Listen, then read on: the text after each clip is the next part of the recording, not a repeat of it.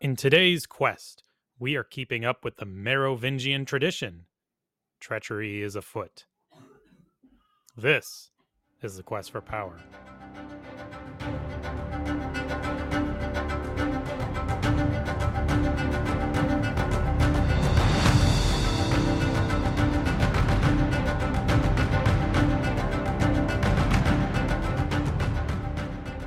Welcome back to the Quest for Power, where we are ranking and reviewing all of the European monarchs from the early Middle Ages to World War I.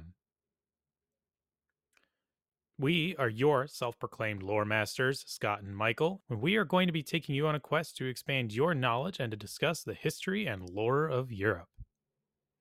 So today we're going to be uncovering the secrets of Childebert, first of his name, Kinslayer, Relic Hunter, King of Paris, King of Orleans, and co-king of Burgundy. So if you're looking for some more adventure and want to join the Lore Masters Guild, you can do so at patreon.com/questforpower. There we have some side quest episodes for you to discover people, places, factions, and things hidden in European lore. Dungeons that are not in the main quests, and you get a shout out welcoming you to the guild. So Scott, what have you been up to lately? We haven't had a D&D session. We get one on this week though, hopefully. That's right. Yeah. If all goes well, we will continue our Dungeons and Dragons escapades. But You got it all set up in your head? a little bit, there's some things where I just decide on how much I want to tie things in with other places in the world, or if it's just kind of an insulated, like, one-off thing. Oh, gotcha. There's Gotcha. kind of that kind of colors a lot of it. But I know the theme, but this is going to be a lot of like last minute, just really jotting things down, Okay. working Well, things. those are So some of the best sessions we've had though, so that should be yeah, fun. yeah. Well, dungeons are a little different because you have to think about some of the implications of what you're doing, and sometimes you just don't, and you get some really great stuff. You also get some really bad stuff. I've done Mhm. plenty of both. I think it just comes down to, and this kind of goes with pretty much, I think, anything in like game design, because I feel like that's what dungeon building especially is all about, is game design. And that's kind of like what are you trying to incentivize, and is it fun? So it's like, okay, Yeah, do I want that makes sense. Yeah. that's why, like, nowadays most people who are doing dungeons nowadays don't just put traps in the middle of hallways without any warning whatsoever. Yeah. Or even if the answers are subtle, or like maybe the players can suss it out with like a check, it's not very good for the flow of the dungeon usually, because although it may make sense from a like design perspective, like if you were practically trying to stop people from entering, you would probably put something in that would just be very unexpected. But Mhm. what happens is if you put a trap somewhere and it's completely out of the blue, players have no idea, then what it incentivizes them to do is all of a sudden stop and check everything. And Yep, that's not very fun. exactly. You're gonna have Yeah, no. half the players are going to be checking stuff, usually the people who are good at investigation or good perception, and then the other half of the party's bored. Yeah, So exactly. Yeah. it's a balancing act. So I try, and often fail, to be a little more intentional with some of my design pieces, but Yeah, I I think also that's kind of the have fun challenge. I think my character has the observe trait, so that'll be interesting to see what you just to throw that wrench in your wheel. Yeah. So, and that's the other part, is like, yeah, trying to find things that are engaging with players and their Mhm. abilities. Yeah, Half the party's new, so that's the other part, is I don't know what I'm designing for, and it's that is high true. level, so Yeah. things are very unpredictable. So, Yeah, it's either we sweep the floor or it's a TPK and it's pretty close. we haven't had too much of that. It's No. thankfully That but it is definitely one of those things where it feels unforgiving at times. So, yeah, that's true. All right, well, let's get on to the main for everyone else that doesn't care about Dungeons and Dragons. I get it. Uh for before we dive into today's quest, we're gonna go through our sources like usual. And per usual, it's the Merovingians. We're doing Gregory of Tours, like Childebert's brothers, all of his brothers episodes. Greg is writing based on other people's stories and notes. Childebert is one of the more religious brothers. I'm not sure it's saying much, but he's one of the more religious brothers. So I feel like Gregory goes a little easy on him, whereas some of the other ones he kind of really digs in and tries to really show how wicked they are. So that'll be kind of interesting. And with that, DM, let's start today's session. The Frankish kingdoms are at war. King Clovis of the Sicilian Franks is still currently murdering anyone he considers family except his wives and children. I've heard this story before. I know. The one thing I guess I will add is that I'm either right now or soon the kingdom will have converted to Christianity. I do there it's not very clear from the sources what like children wise. I know it's after Clodomer, but that's about all I know is it's after him.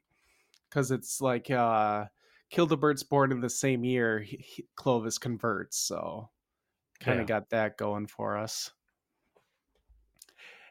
Anyway, before he is raised on a shield and takes the throne, we start our story in the Frankish city of Reims, where the Frankish queen consort Clotilda is giving birth to her third son with King Clovis, and the child is named Childebert. Clovis may have been near Clotilda during this birth. By near, I mean like in a different room. God forbid he'd be in the same room. That's a dirty room considered at this time because for some reason when women are given birth. So like the kid has to be get birthed, cleaned up, and then it can be presented to the king. He's Yeah, either he's too good for that, apparently. yeah, it's just the way it goes. Yeah, a lot of religion gets involved in that one. And then he's either that or he's still doing his favorite pastime of killing relatives. And then once he hears the birth, then he comes home. We don't know which Yeah. one. Yeah. And then the record goes dark. We hear nothing about Childebert until Clovis dies for the fifth time now in our podcast. And this time, Childebert is made king of Paris. So we are following him this time. So, per usual, what previous kings are ruling while he is that we've covered while he's crowned? We have Theodoric the Great, and who is the reigning Ostrogothic king in Italy, and we have Thrasimund, who is the peaceful, persecuting, evil Arian Vandal king in Carthage, at least according to the Nicene Christians. And that is episode 13. If for some reason you want to hear about a peaceful, persecuting story. All right, and with that, his reign begins. At some point in his reign, he will get married to a woman named Ultragotha, and this doesn't really help much. But based on her name, historians have figured out that it's a feminine name that's a East Germanic, and she's either an Ostrogoth, a Visigoth, a Burgundian, and she is most likely royalty. That's all we get from where she's from. Well, we narrowed it down. We did. They have two daughters, and that's all we know about their marriage. So say hi and bye to Ultra Gotha. God forbid we know anything else. Record keeping. Yeah, I can't wait till we get better sources. It's gonna be a while though. Yeah. Yeah. It feels like a long wait. Long way Oh, out. yeah. This is a really good time in sources. We actually will, I think, have a dark age pretty soon. Towards the end of the Merovingian reign, after we no longer have Greg, so I should be thankful for him.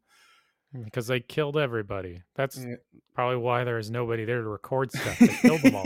yeah, yeah. Well, they tend not to kill the clergy who write things down, but yeah, Tend not to. tend They just not strike to. fear in the heart of the rest of them. I mean, yeah, they Make sure they definitely do know their that. place. That they definitely do. They have 0 problems with that. Childebert's kingdom consists the northwest of France except for Brittany. Fun fact, that's where, like, the Britons are, where King Arthur could have been from instead of, England is another theory.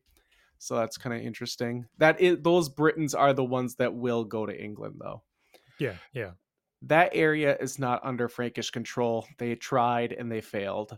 Um, and then he also gets the area around Normandy, France, which is separated from his other domains. Oh, sorry. Normandy is part of his main one. Separate, he owns a part of Bordeaux, France, that is south of the Loire River, and it's right near Spain. It's like off the Atlantic. It's not really off the Atlantic coast. It's off whatever that sea is there by that. I don't know, that U-shaped coast. I don't know what. Do you get where I'm talking about? A little bit, It's but at I'm the. having It's difficulty just picturing the map in my mind right now. okay. It's the bottom of France. It's like the south. We'll just say West. southwest of France is basically it. Oh, it's off the Bay of Biscay. There we Oh, go. okay. Sorry. You see where Bordeaux is? Okay, so it's southwest of France by Bordeaux, and it's right off the Bay of Biscay, and he kind of owns all the land around that area. For those Okay. looking Yeah. at a map. Sounds like a sea. I'm like, you mean like the Atlantic? Yeah, yeah, I know. No, it's a Okay. bay. This is much better. Okay. There we go. All right, corrected. Like Clodomer in our previous episode, we know nothing that happened in his rule until about 13 late years later in 524. As I'm researching Clotair's episode, I think it's just because Clovis's sons are like really too young yet, and they're not like in their full, power, so to speak. I think they might still be under the thumb of Clotilda for a little bit during this time, and that's why we hear nothing about them because they're not encouraged to do anything. They're just like building up their power, I guess. Hmm. Okay. Uh, Well, Childebert was part of his mother's Avengers alliance, we'll call them, against the Burgundian king Gundobad's son, Sigismund, in 524. Remember, Gundobad is the accomplice. Oh, sorry.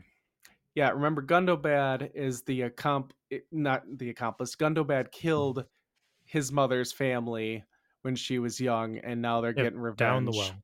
Yep. Down the well. Exactly. There you go. And then Childebert is an accomplice. He's not the leader. That would be Clodomer to the murder of Saint Sigismund and his family. The entire family was beheaded and tossed into a well. We went into detail of this little story last episode, number 31, if you want to check that out. The Avengers also took part in a battle at Verons, where his brother Clodomer was killed in the fighting on June 25th, 524. Again, same thing as last episode. Clodomer's children were placed under the protection of Childebert's mother, Queen Dowager St. Clotilda. And this is when we start getting into the details a little bit. Childebert went, we should not let tragedies go to waste like any good politician. And according to Gregory of Tours, Childebert sent a letter to his brother Clotaire, his youngest brother, and said, our mother has defenseless nephews. You should come to my palace and we should discuss what can be done with them. And Clotaire was ecstatic. He said, yep, I'll be right there. It's a trap. Don't do it. It's a trap. I'm shouting at the TV right now. Yeah. The Childebert went to work immediately. This is when you get someone who's really good at plots and manipulation. He began spreading the news that the kings, he and his brother, were meeting for the purpose of raising their young nephews to become kings. I'm guessing they're like, hey, well, we're trying to figure out, all the ceremonies and things like that. We're trying to figure it all out, what the land should be, and he's kind of spreading those rumors around, so no one is any of the wiser. Because otherwise you go, why is he, with you? Yeah. What are you guys Yeah. planning? Yeah. Yeah. What are you two plotting? And it wasn't long till Childebert received news from a messenger. Hey, his brother has arrived, and the two brothers clasped hands. I'm guessing, gave a warm welcome, and after letting him get situated, the two met alone and began plotting, guessing over many cups of wine. And in their plotting, they came to a decision that, you know what, we're going to be nice about this. We will let our nephews either cut their hair or cut their life. And then we'll take Clodomer's lands either way. Because that's what we really want. We don't really care about what happens to them. So they're being merciful, Scott. Yeah. That's what they call it, huh? Mercy. Yeah. Uh, the two kings played up this facade for a while, and all the while they're making public plans of showing off. Yeah, like okay, we're ready to hand off Clodomer's kingdom, and yet at the same time, while they're making showing that off, they actually are negotiating between the two of them how they're gonna, split up the kingdom and the treasury. Oh, and who gets his wife? Uh, Yeah. Mm. um, Yeah. Actually, I think that was made up already. I think that was already made up. I think Clotaire already got that because maybe Childebert was already married and he didn't want another one. I don't know. Oh, okay. But eventually, they sent messengers over to their mother saying, hey, you should send our nephews over and then we can raise them to the throne. And Clotilda was ecstatic. She's like, wow, I may have lost a son, but at least, my nephews will carry on his tradition. And so she sent the two boys and to the palace, and then she kind of followed right behind. Immediately, once the nephews arrived, they were seized and dragged over to the two kings. They were cut off from basically all of their household. And then after a while, the two kings asked for their mother's presence. And when she arrived, her own two children demanded that she cut the prince's hair. And then that way she is the one depriving them of their royalty. And it's not on them. What a thing to do to your own mother. Yeah. She's like, where did I go wrong? That's psychological torture. Yeah. That is brutal. Like, She man, Clovis really had the stronger genes in this scenario, I think. yeah, my goodness. Yeah, they really took after their Yeah. father.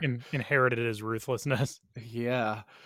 She looked at them with disbelief and said, I raised these boys to be kings. Fuck off. Clotaire looked at his mother's dead in the eyes and went, so be it. And he grabs the oldest child named Theodobald, who is only 10 years old, by the arm and plunges a dagger into his armpit. And as the boy dies without mercy, he lets the boy fall limp and to the floor, gurgling his last breaths.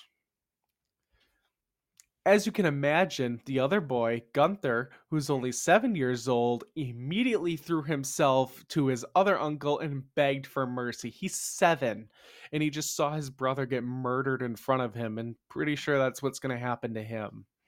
Yeah. Yeah. That stands to reason. And yeah, so hearing the screams of the oldest child, Childebert got cold feet. Turns out murdering your nephews in cold blood for their kingdom is pretty disgusting when you think, I don't know, 2 seconds about it. Yeah. And, It's kind of a poor time to have his morals come back to him for a second. yeah, yeah, kind of is when the blood is already on your hands.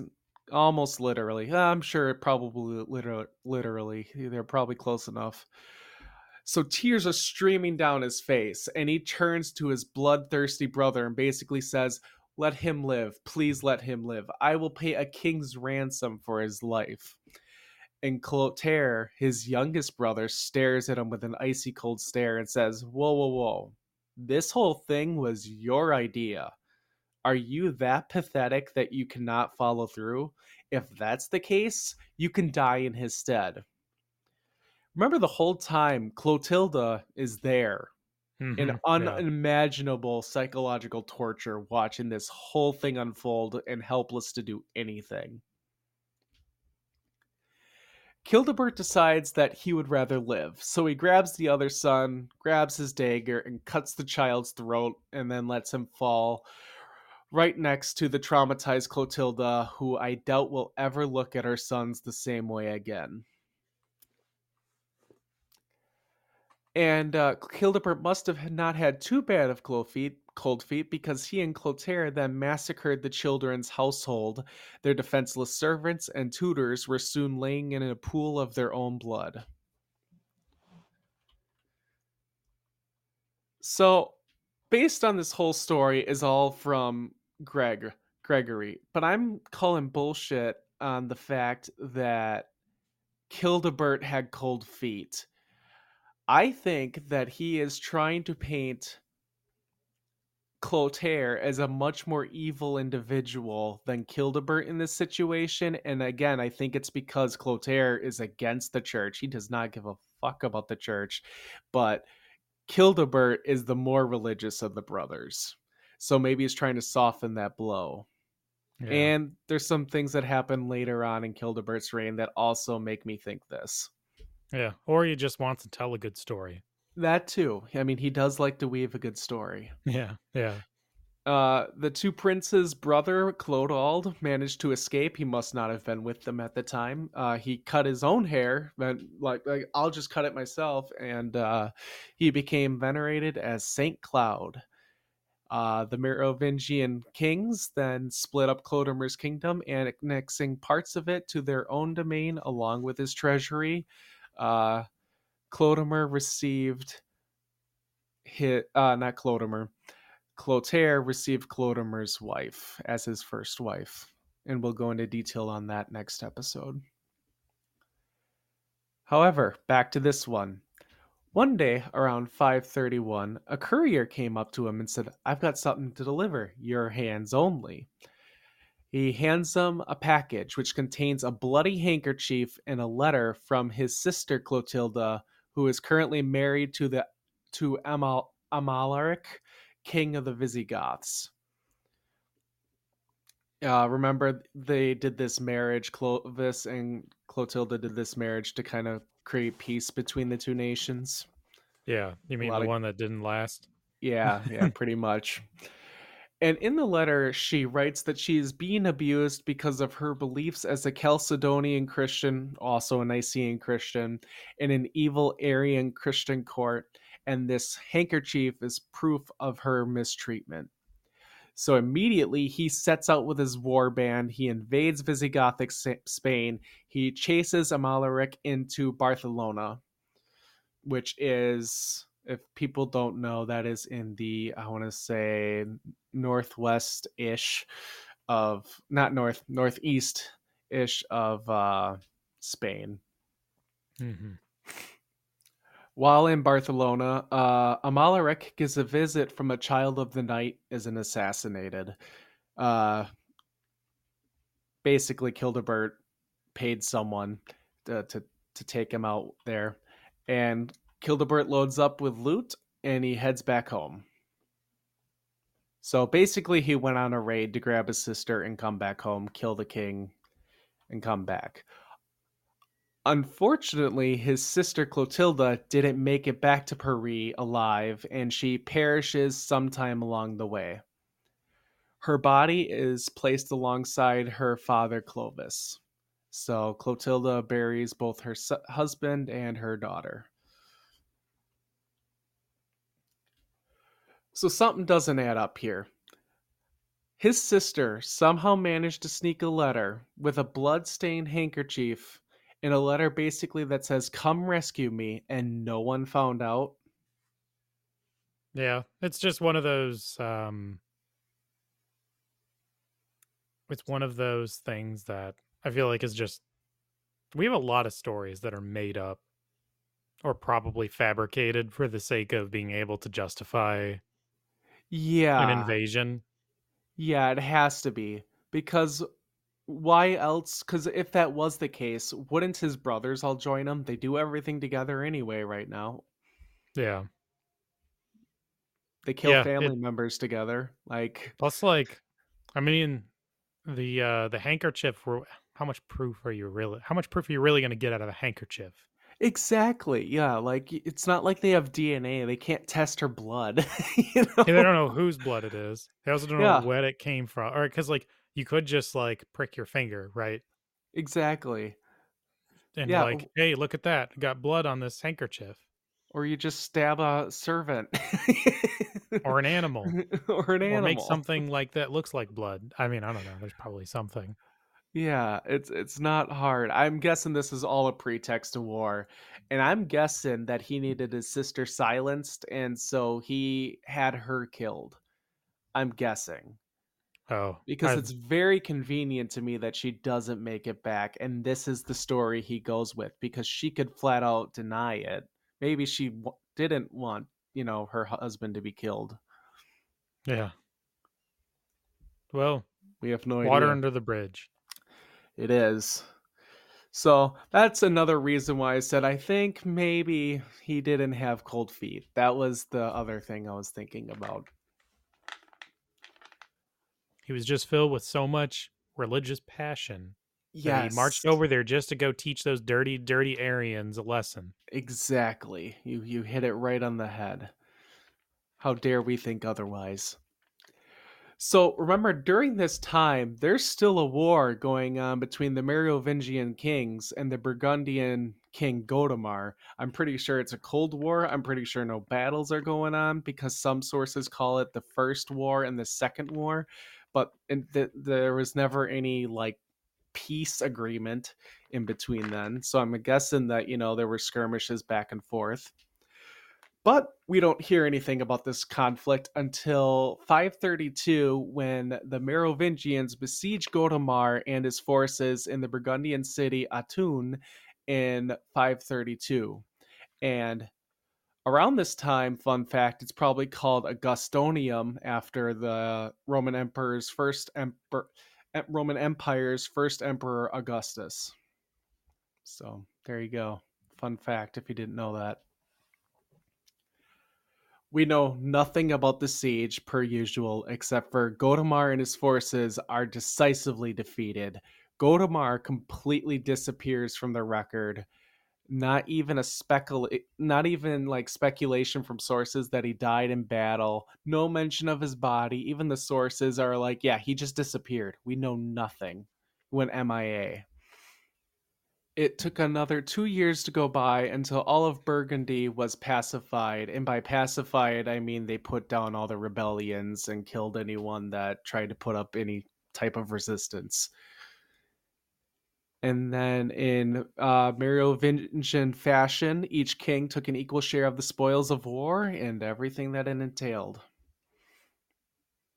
All right. So there you go. Burgundy now has been split up. Easy money. Exactly. In 534, you'll recall, maybe not, but Clovis's eldest son Teuderic died, which meant it left his son Teudebert exposed, and Childebert and Clotaire, not Clothar, it's spelled Clothar, but it's Clotaire, got together, and you're like, let's do this again. We did it to two nephews, we can do it again. However, it became very clear very fast that Teudebert was not to be messed with, and both brothers backed away and went, "My bad. I'm sorry. I didn't mean it. I swear." And since Childebert didn't have any legitimate sons, after this little showdown, Childebert formally adopted Teudebert as his son and heir, probably so Teudebert doesn't get any ideas about retaliation of, trying to kill him thing. However, something broke down in diplomacy around 537 between Childebert and Clotaire because in that year, Childebert, now allied with Teudebert, and went against his brother Clotaire, who he's been allying with all the way up to this point. So, typical Merovingian, not just that, just Dark Ages fashion alliances switching back and forth. Yep. Per the norm. So both sides marshaled their forces on the battlefield. For the first time that I think I can recall in Merovingian history, of Clovis's line, brother is going against brother in an actual battle. This is personal. It was No, going to change. is it storm time? Yeah. There, yep. Is it time for the storm? Yes, you are correct. You recall, yes. As you recall in the previous episodes, way off in the distance, their mother Clotilda was praying and praying despite her children, doing one of the most horrific acts in front of her. They still had their mother's love, and she did not want any more bloodshed in her family. And she pled with God, please don't let them kill each other. And as a result, the heavens literally opened up, dark rolls rolled in, and you called it. Lightning storms went, terrible downpour, whipping wind around the battlefield. Armies were useless, can't do anything. And this forced her sons to come to some sort of peace agreement, which they oddly abided by the rest of their lives. Well, you could say her forgiveness is very saintly behavior. There you go. Got to get your puns in. Well, I mean, that one's probably just a little on the nose. It We're, it it, I it mean, is. literally. It is. Yeah. So, despite trying to end his brother's existence a little bit, he allies himself again with Clotaire, and together they capture Pamplona, Spain, from the Visigoths. Pamplona is a city just past the Pyrenees Mountains between France and Spain. And, boosted confidence after taking Pamplona felt pretty easy. So they're like, all right, we're going to march our forces south to Zaragoza. And they put that city under siege. Visigoths seem to be, like a pretty easy force to keep killing right now. The Visigoths are to the Merovingians as the Suevi are to the Visigoths. I like it. Yep. Easy target, beat them up, get some street cred, Yeah. go Yeah. back home victorious. Yeah. Except this time they were forced to lift the siege. I could not find why. Maybe when we do the Visigoths, we'll figure out why. Dysentery. Possible. I mean that's already happened, so that's wouldn't be far off. But all was not lost. And this is why he is considered the more religious one. In the melee, he managed to loot the stole of Saint Vincent from the evil heretical Arians. Good for him. You I don't know what probably that is. you probably have never heard of Saint Vincent. It is not Saint Vincent de Paul, which is a pretty famous one. He's just a saint over in Spain.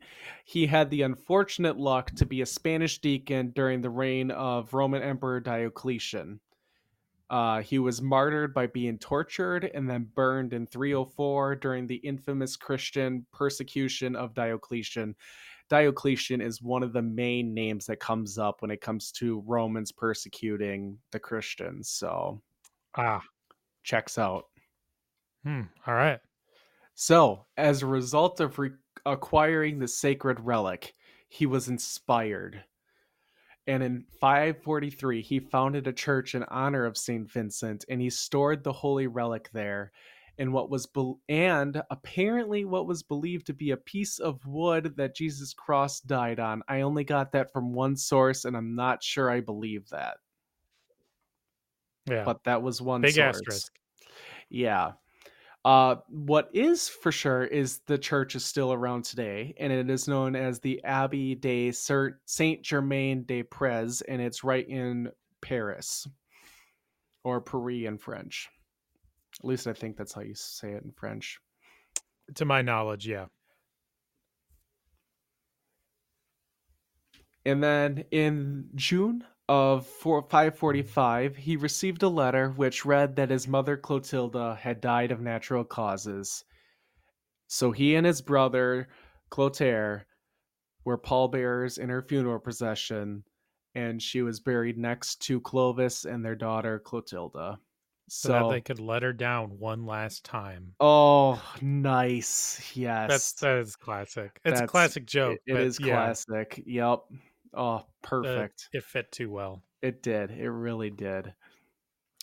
Childebert chose the date of December 23rd, 558, for the dedication of the church he founded as the Basilica of St. Vincent and the Holy Cross.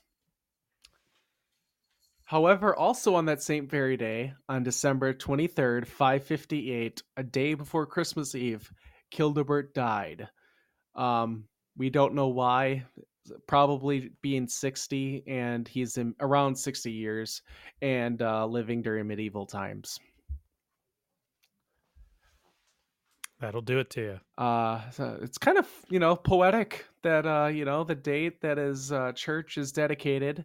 The sources were very clear that they said despite the king dying on that day, they went ahead with the dedication anyway for the church.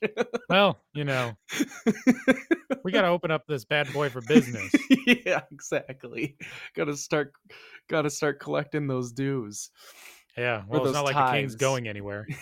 Yeah, exactly. He really wasn't going anywhere. He had no male heirs. His kingdom was annexed by the last son of Clovis, standing, and that is Clotaire the First, without bloodshed. The Frankish kingdoms are once again united under one king. That's all I got for Childebert. Are you ready to rate him? Yep, well, let's do it. Royal power. So he acquired power by butchering his nephews and their household. He is record against Burgundy is with his alliance is 2 victories to 1 defeat.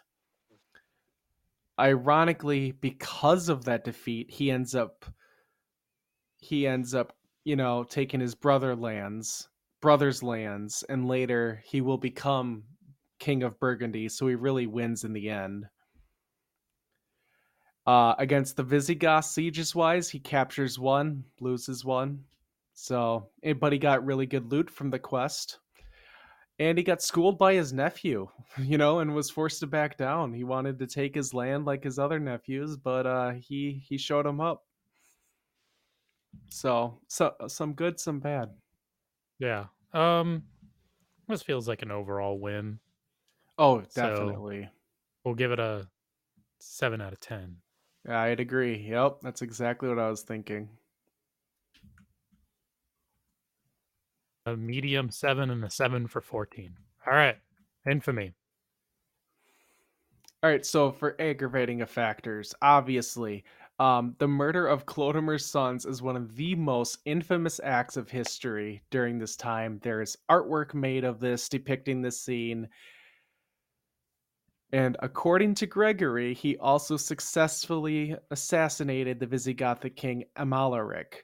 And typically, kings don't assassinate each other. That because they don't want it to happen to them. And this is pretty seen as a pretty evil act. So versus just killing, honorably through combat.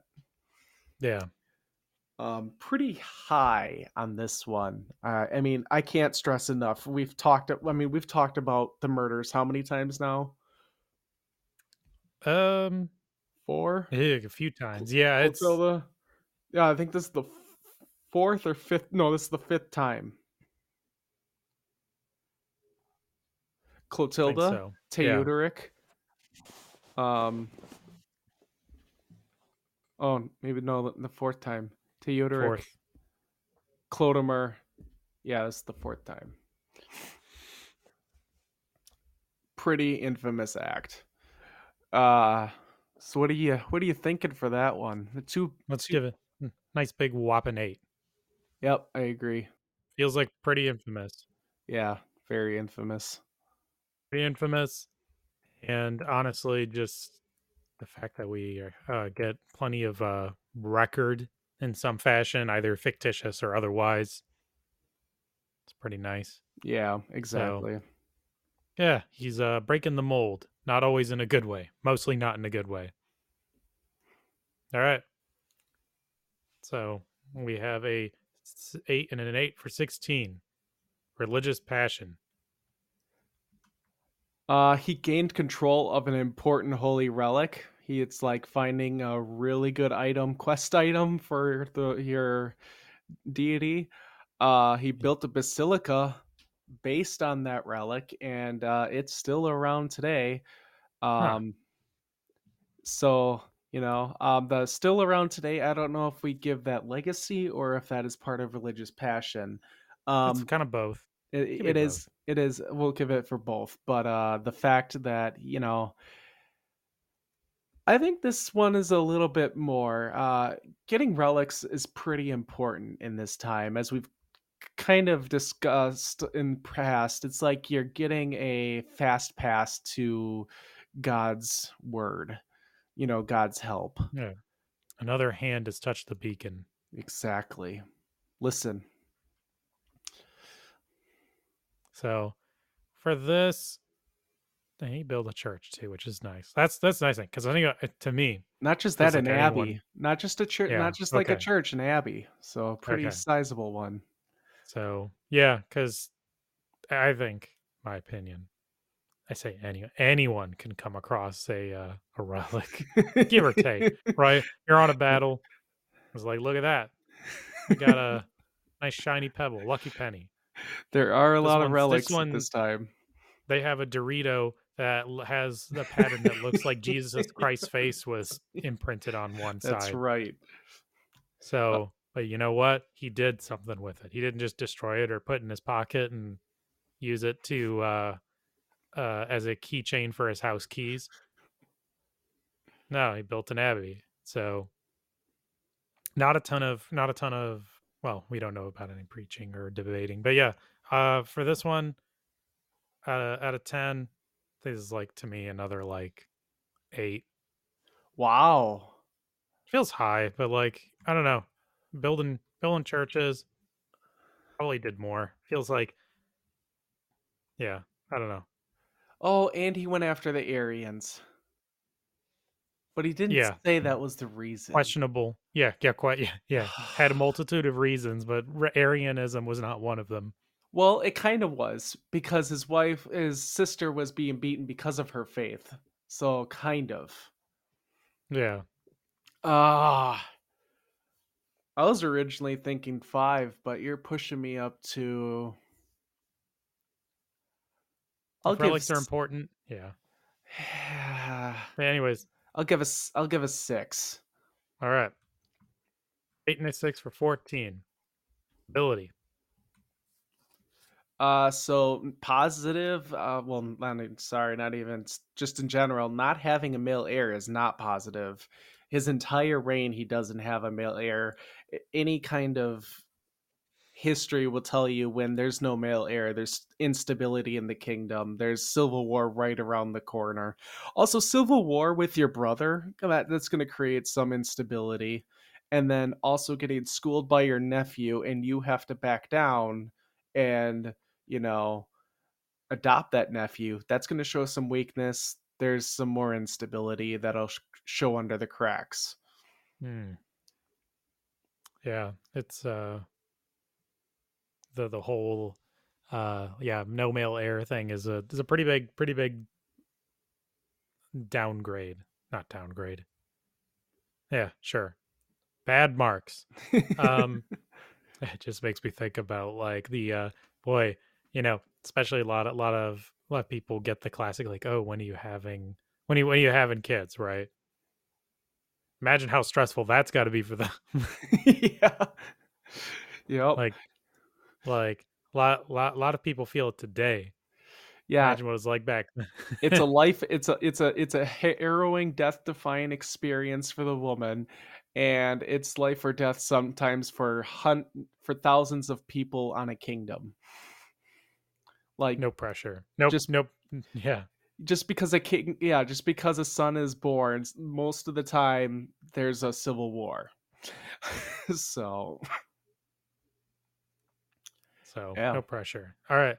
So, for stability, feels like kind of not that great, but you know what? Things kind of turn out all right in the end. He dies peacefully. Give him like a 2. I agree too. 2 out of 5. 2 and a 2 for 4. Royal demise. He died on the same day his basilica was being consecrated. It's kind of Oh, that's poetic. fun. Yeah, yeah, I do. I am a fan of poetic justice in a That- story. yeah, yeah, So that yeah, one's fun.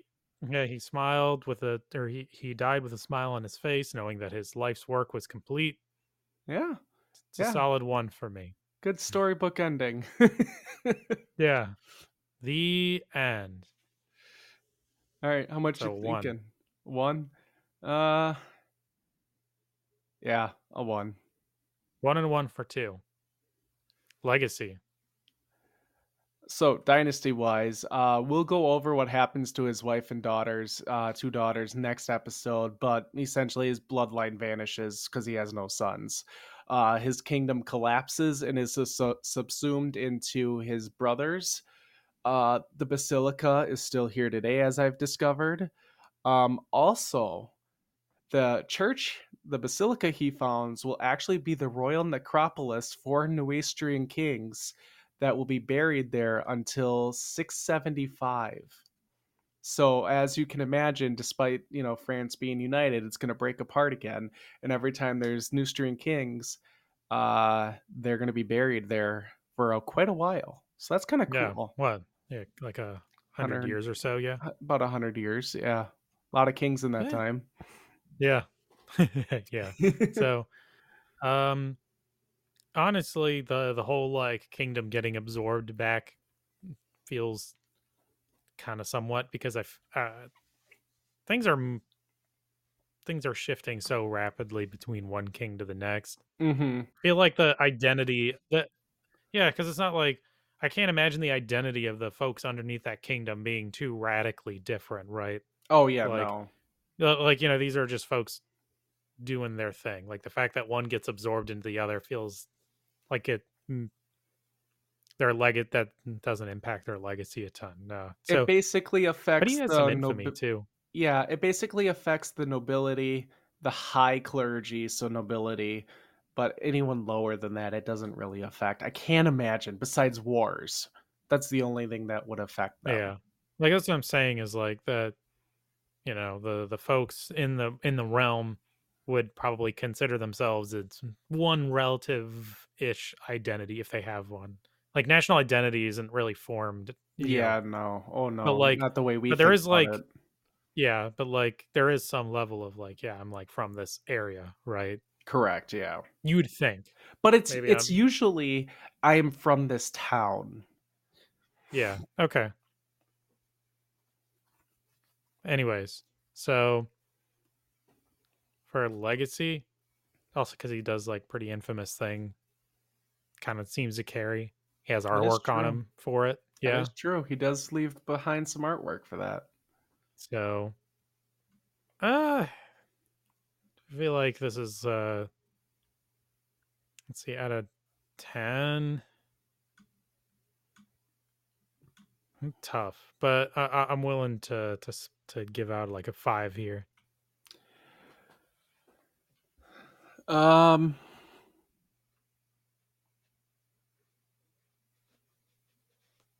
Yeah, I would have given him like a 7 had the kingdom not completely collapsed because of, the royal necropolis. Pretty huge. That's pretty legacy right there. Mhm. Um and yeah, like you said, the killing of that story alone, pretty big legacy. We know Oh, his name. but losing your kingdom and having no legacy like bloodline after that's gonna take huge points. I'm gonna wax 5 points off of that, so we'll do 2 points. All right. 5 and a 2 for 7. So, all right. It's total time. All right, let's give the rundown. What did he do? Jack. No. So, royal power, total of 14. Pretty decent. Infamy, total of 16. Religious passion, a nice 14. So, like, pretty good so far. Yep, Does all right. pretty solid. Stability, big four.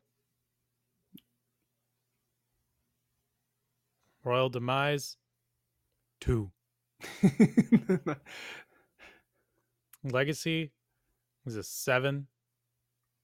And then finally, your grand total out of 100, 57. That's not terrible. That's pretty It's good. not too bad. It's not too bad. Well, Yeah, with that 57, Scott, does he have the epicness to be crowned as High King in the Hall of Legends? Or is he just good enough to be a minor king in the Hall of Mediocrity? Or is he so bad that we should just burn him at the stake?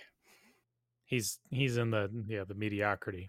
I think so too. I think we really gave too much credit to Theodoric because To this the guy bell curve with you. because this guy did more than Theodoric I think did. But yeah, yeah, he just Yeah. doesn't scream High King to me. No. Well, because he didn't really like. I mean, he did stuff. It's not like he claimed vast swaths of land. He kind of just consolidated power, which is nice. It's really Yeah, nice. yeah. He consolidated it selflessly because he ended up dying and kindly donating it all to his brother Yeah, posthumously. yeah. His brother gets his hand-me-downs. So, yeah, in the long run, it's pretty good, Yeah, probably, yeah, until it breaks apart all over again. yeah. Until people learn that maybe, just maybe, we shouldn't be dividing the kingdom up by our heirs. You know, growing up, I never thought I'd be so pro primogeniture when you read about the stories and stuff, but I'm so pro primogeniture in terms of kingdoms. If you're already doing a not fair, government. I don't know. This one seems pretty. It seems pretty fair for the kids involved. Oh, it does. Yeah, very, very fair, and sets them up for a life of violence. Well, yeah, we said fair, not peaceful. That is true. Well, you got anything else on him? Uh, I'd have to say that once again, we're kind of getting more pieces to the puzzle because, like we said, this is like the fourth time we talked about the murders of these nephews. Yep. We getting a little more of the family tree. Yeah. Reasonably competent guy, but just once again fell a little short of the mark. It's kind of nice we're getting kings that are competent, even though they fall a little short. Unlike when we had the Visigoths and the Vandals, where you had the one great king and they were all disasters afterward. Like Clovis is the Yeah, one great king, and yet we had pretty mediocre, but they did a good enough job afterward. yeah. It's also nice to not have like the old man and warrior society. Oh god, the Vandals, yeah. So all in all, pretty good, all things considered. Yeah, yeah. All right. Well, that brings us to the end of Childebert the First. Let us know what you thought of him. Do you agree with us on placing him in the Hall of Mediocrity? You can catch us on Messenger on Facebook and Instagram at Quest for Power or email us at questforpowerpod@gmail.com. If you enjoyed our podcast, please give us a 5-star review on podchaser.com or wherever you get your podcasts. If you tell a friend or family member, that also is hugely appreciated just to get us out there. We already are seeing growing numbers, so thank you very much, everyone, for listening to us. We appreciate it. If you want some extra content from us and want to join the Lore Masters Guild and go on side quest adventures with us, you can do so at patreon.com/questforpower. And that is all we have for this session. Next session, we are going to review the mighty Clotaire the First, who we have heard about for many episodes now. And finally, with that, the king is dead. Long live the king!